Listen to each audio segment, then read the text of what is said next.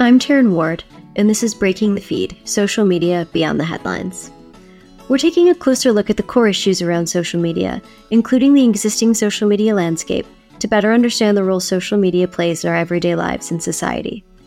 Over the course of this series, we've looked at how some of the most well-known social media networks started and what made them successful, and looked at some of the new challenger brands and what's made them successful, and what's made things, challenging for them.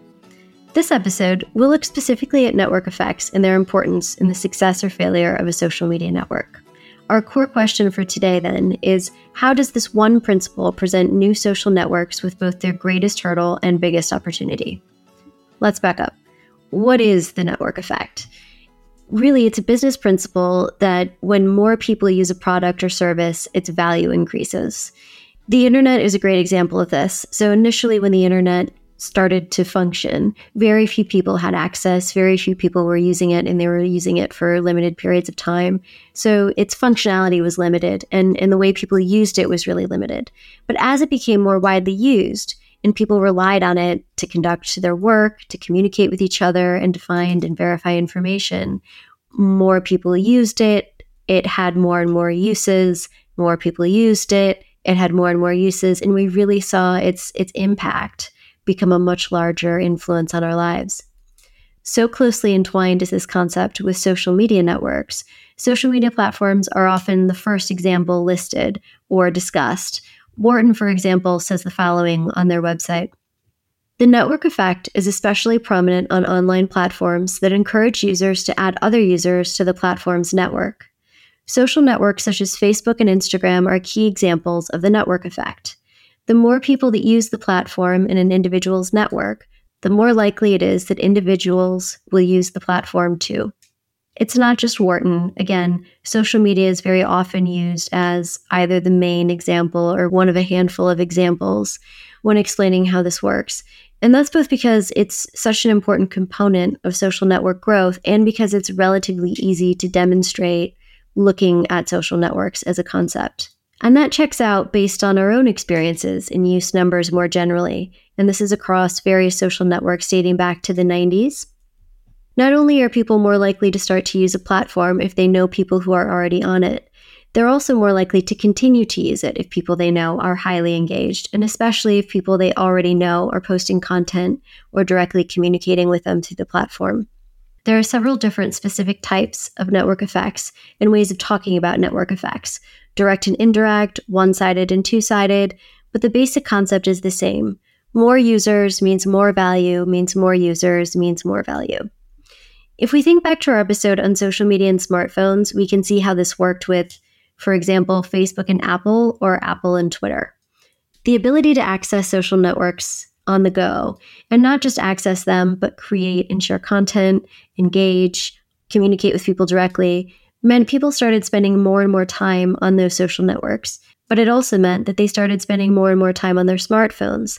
And it helped to move smartphones from being something that was primarily used for work towards something that had multiple varied uses. And of course, this increased the value of smartphones. As more people started spending more time on social media, there were more opportunities for social media platforms to sell advertisements, which we could all access more easily and more often, thanks in part to the normalization of near constant smartphone use. In other words, both smartphone sales and social media advertisement sales benefited from more and more people using both social media networks and smartphones. But it's also about the networks themselves. Facebook is a great example. When I started using Facebook at university, or college, to use the US term, it was about connecting with peers and sharing photos from our exciting new digital cameras for the first time. I used Facebook then to see what people were doing, where they were going, and who they were spending time with, but it was a limited circle of people who I mainly saw every day anyway. When I started law school, my network expanded so that it became a way to keep up with people I was spending time with every day and people I saw and spoke to less frequently because we were now living in different cities. It meant that I spent more time on Facebook, not only because I had more connections on it, but also because I had multiple different kinds of connections, so I could engage with them all in one place, regardless of whether I saw them every day or I spoke to them less frequently.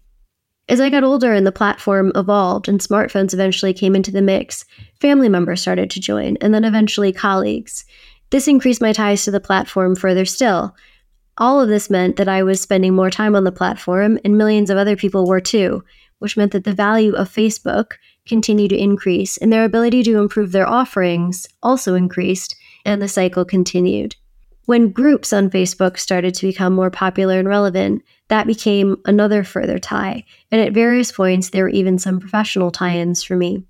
The content started to be more varied, which for a time, at least for me, was positive, and I spent more time on the platform still, again with a lot of other people, and the cycle continued. The value increased, more time spent on the platform, value increased, better offerings. All of these things fed into people spending more and more time on social media networks.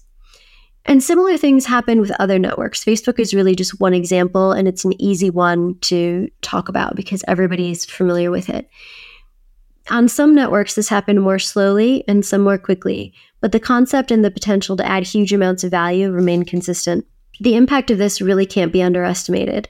One VC firm estimates that network effects are responsible for 70% of the value created by tech companies since 1994. Facebook, LinkedIn, Instagram, Snapchat, Twitter, Pinterest, TikTok, all of these platforms were influenced and have benefited from network effects, but also PayPal, Venmo, Yelp, Google, Expedia, WhatsApp, Amazon, Etsy, Ticketmaster, Uber Eats, DoorDash, and even Upwork. All of these companies owe some of their success, or a lot of their success, to network effects. But getting back to our core question, what does any of this mean for new social networks? It means that network effects can make or break a social media platform. I don't want to overstate how critical it is, but I'm not sure I could even if I wanted to. Network effects make it really hard for new networks to break in because it's rare for a new network to have it to begin with. And in fact, this is one of the biggest problems new networks face. There's an exception to every rule. Threads, for reasons that we don't need to get into here, already had some of this working in its favor because of its ties to Instagram and its parent company Meta. But by and large, this is a tough hurdle that all new networks face.